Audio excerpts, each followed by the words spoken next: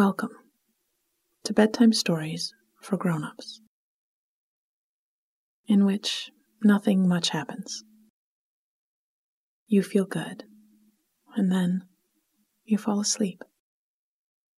All stories are written and read by me, Catherine Nicolai, with audio engineering by Bob Wittersheim. Nothing Much Happens is a proud member of the Curious Cast podcast network. If you enjoy our stories, please share them any way you can with anyone you know who likes relaxation and good sleep. And follow us on Facebook or Instagram or Twitter for some extra coziness. I have Waiting for You, a tried and true method for falling peacefully to sleep. I'll tell you a bedtime story in which nothing much happens. You'll listen and let your mind rest on my words and voice. And before we get much further, you'll be asleep. I'll tell the story twice, and the second time through will be a little bit slower. If you wake later in the night, you could listen again, or just think back through what you can remember of the story. We're doing a bit of brain training with this ritual, helping to make a habit of calm focus before bed. So each time you do it, it will become more natural and even more relaxing.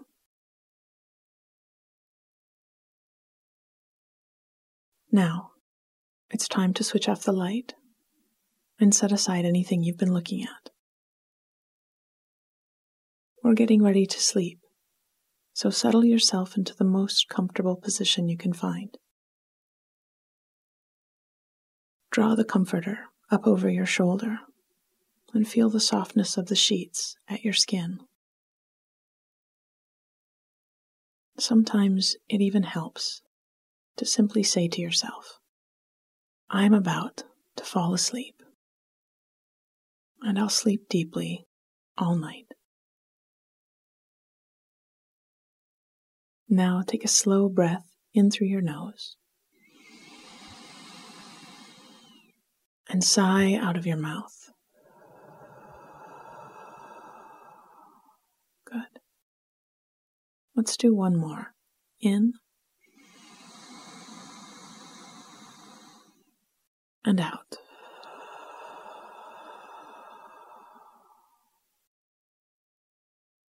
Our story tonight is called Spring at the Allotment. And it's a story about setting up a garden of herbs and vegetables with a friend.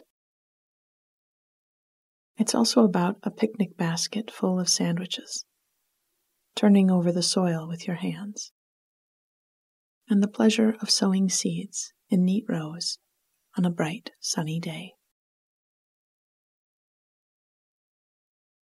Spring at the Allotment. When I'd first seen the flyer, snow was still on the ground. I'd been coming out of my neighborhood market, a bag of groceries in my arms, and seen it pinned to a bulletin board. Community garden, plots available. It was decorated with someone's hand-drawn flowers and baskets of vegetables.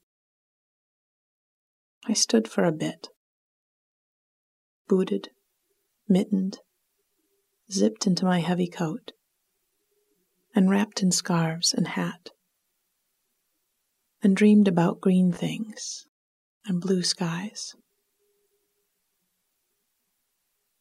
I'd reached out with my clumsy mitten and pulled off a scrap from the flyer with a phone number and fumbled it into my pocket. A few days later, when a friend was sitting at my kitchen table for a cup of coffee, I'd pulled it out and we'd made a plan. We, each of us, had a few hand-me-down garden tools and just a little bit of experience. But we also had a deep yen for becoming successful gardeners, and we figured our zeal would fill in the gaps of our knowledge. We divvied up the work. She'd go to the library and get us a few books on what was best to grow in this part of the world. And I'd have a long talk with my green-thumbed grandfather and borrow his almanac and seed catalogs. We'd both root around for gloves and rakes, spades and shears and loppers. Soon we had a stack of books, with torn-out magazine articles folded into the pages, charts of what was going where and when, and a dusty basket of the tools we'd need to make it happen. We had mud boots and packets of seeds, and a clear, sunny Saturday to begin our garden. We planned to meet at the allotment in the mid-morning and start to turn over the soil. The day was bright and warming, and stepping out of the car, I could smell the clean scent of freshly tilled earth. We found our plot, sketched out in the soil with stakes and string, shook hands with the neighbors, tucked our hair into bandanas, and got to work. The soil was tilled and soft, but still needed to be evened out, and we broke up clumps of dirt with hands and hoes. We consulted our charts and walked off the sections. Here we'd plant the herbs, basil and oregano, lavender and rosemary, sage and thyme. Here we'd plant runner beans and green beans. Here a rows of lettuce. Here tomato plants. In the back row we'd have a line of sweet corn, a section of zucchini, a few broccoli plants, cabbage, cucumbers, and a small section of potatoes. We weren't sure about the potatoes. They seemed tricky. But we'd done our reading and had a container of cut seed potatoes ready to go in. Growing anything, I supposed, was a gamble. An act of faith. That rain would come, that sun would shine, that the natural processes buried in the cells of our seeds and seedlings would activate and pullulate. It seemed worth the gamble, meriting the faith to try. So we dug trenches, spaced our seeds and plants, and carefully patted the earth down around them. By the time the sun was high above us, we'd shed our jackets, and our faces were smudged with dirt. I stood to stretch my back and saw my friend, her hands on her hips, looking out at the work we'd done. "Ready for a break?" I called out. "Yes, please," she said, stepping carefully through the rows to wash her hands at the spigot. I'd packed us a basket for lunch, and we'd carried it over to the picnic table and opened it up. I had a thermos of Earl Grey tea, still hot and a little sweet. I'd made a mess of sandwiches, thick slices of sourdough, spread with mustard, and a tasty mix I'd made of mashed garbanzos, soft avocado, diced cucumbers and pickles, tahini, a bit of dill and lemon, and plenty of salt and pepper. I layered it onto the bread with sprouts and tomato slices and wrapped them in tea towels. I had a few apples for us and a whole batch of my date bars, topped with a cardamom crumble, tucked in wax paper in an old cookie tin. It was more than we could eat, but I'd planned to use the extra to make some friends. In fact, a few minutes after we spread out the lunch, the family from the next plot over sat down to share our table. They unpacked their own basket, and we chatted about our seeds as we ate. They had 2 little boys who ran around in the sun, coming back to the table for a moment or two to take a bite out of a sandwich or a piece of fruit, then chasing back to play. They'd been planting in the garden for years and promised to offer advice as the season progressed. They poured us some of their lemonade and happily took some date bars. And then we all got back to work. By the time we were done and gathering up our tools, our little plot was a tidy patch of neat rows, careful mounds protecting seeds that would sprout soon, and evenly spaced plants that would eventually need cages and stakes and strings to hold them up by the end of the summer. We stood and proudly admired what we'd done. "We'll have vegetables coming out of our ears in a few months," she said. "I guess we'd better learn how to can," I laughed. The next great adventure.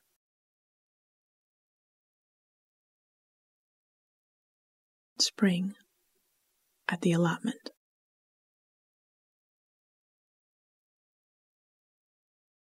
When I'd first seen the flyer, snow was still on the ground.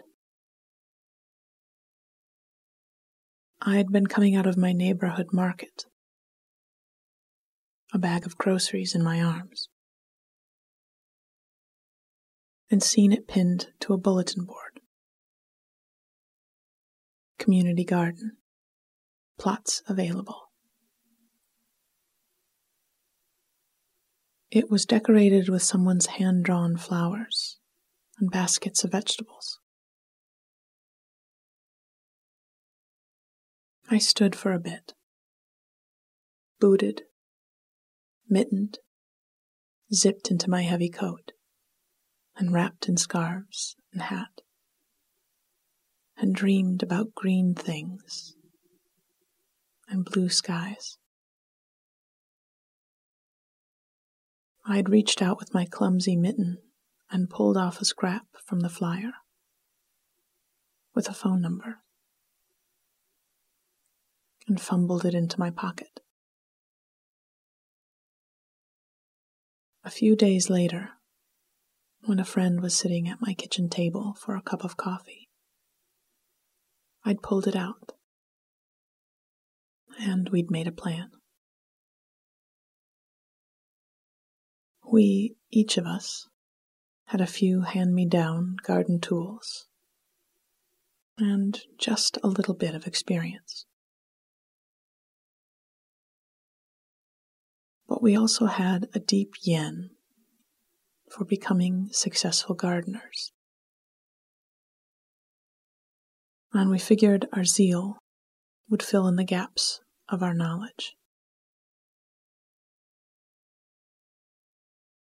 We divvied up the work.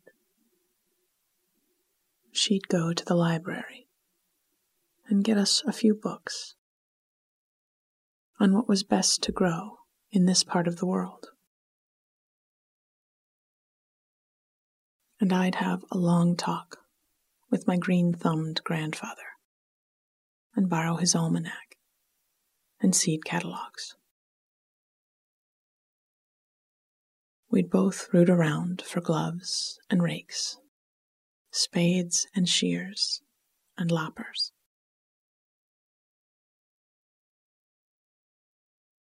Soon we had a stack of books, with torn-out magazine articles folded into the pages. Charts of what was going where and when, and a dusty basket of the tools we'd need to make it happen. We had mud boots, and packets of seeds, and a clear, sunny Saturday to begin our garden. We planned to meet at the allotment in the mid-morning and start to turn over the soil. The day was bright and warming, and stepping out of the car, I could smell the clean scent of freshly tilled earth.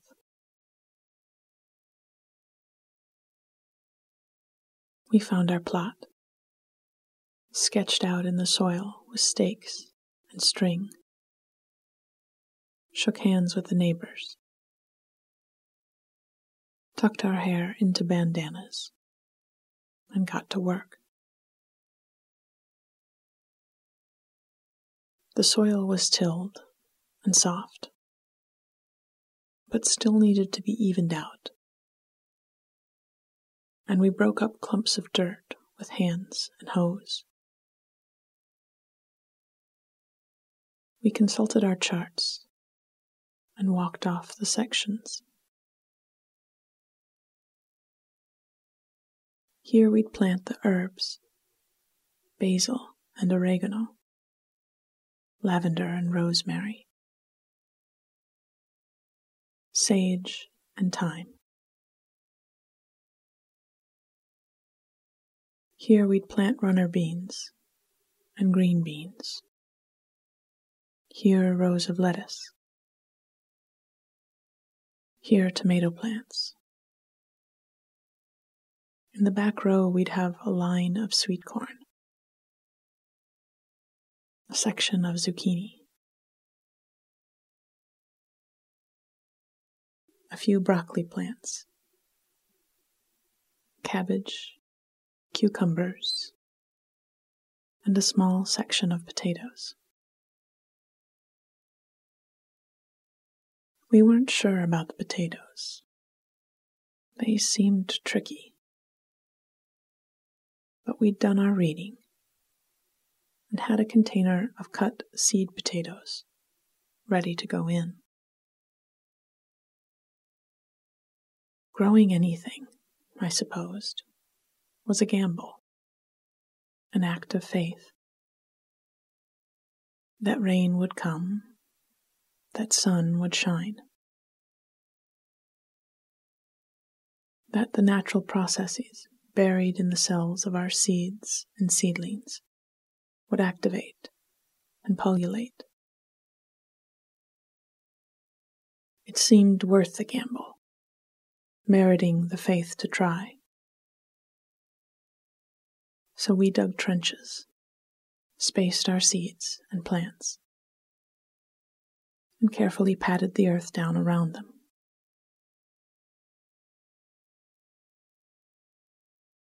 By the time the sun was high above us, we'd shed our jackets, and our faces were smudged with dirt. I stood to stretch my back and saw my friend, her hands on her hips, looking out at the work we'd done. "Ready for a break?" I called out. "Yes, please," she said, stepping carefully through the rows to wash her hands at the spigot. I'd packed us a basket for lunch, and we carried it over to a picnic table and opened it up. I had a thermos of Earl Grey tea, still hot and a little sweet. I'd made a mess of sandwiches, thick slices of sourdough, spread with spicy mustard, and a tasty mix I'd made of mashed garbanzos, soft avocado, diced cucumbers and pickles, tahini, a bit of dill and lemon, and plenty of salt and pepper. I'd layered it on the bread with sprouts and tomato slices and wrapped them in tea towels. I had a few apples for us and a whole batch of my date bars, topped with cardamom crumble, tucked in wax paper in an old cookie tin. It was more than we could eat, but I'd planned to use the extra to make some friends. In fact, a few minutes after we spread out lunch, the family from the next plot over sat down to share our table. They unpacked their own basket, and we chatted about our seeds as we ate. They had 2 little boys who ran around in the sun, coming back to the table for a moment or two to take a bite out of a sandwich or a piece of fruit, then chasing back to play. They'd been planting in the garden for years and promised to offer advice as the season progressed.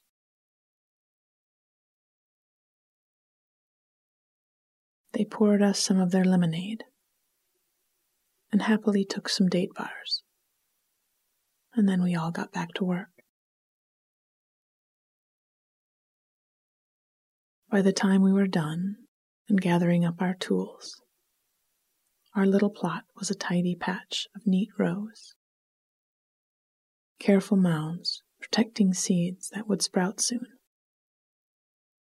and evenly spaced plants that would eventually need cages and stakes and strings to hold them up by the end of the summer. We stood and proudly admired what we'd done. "We'll have vegetables coming out of our ears in a few months," she said. "I guess we'd better learn how to can," I laughed. The next great adventure. Sweet dreams.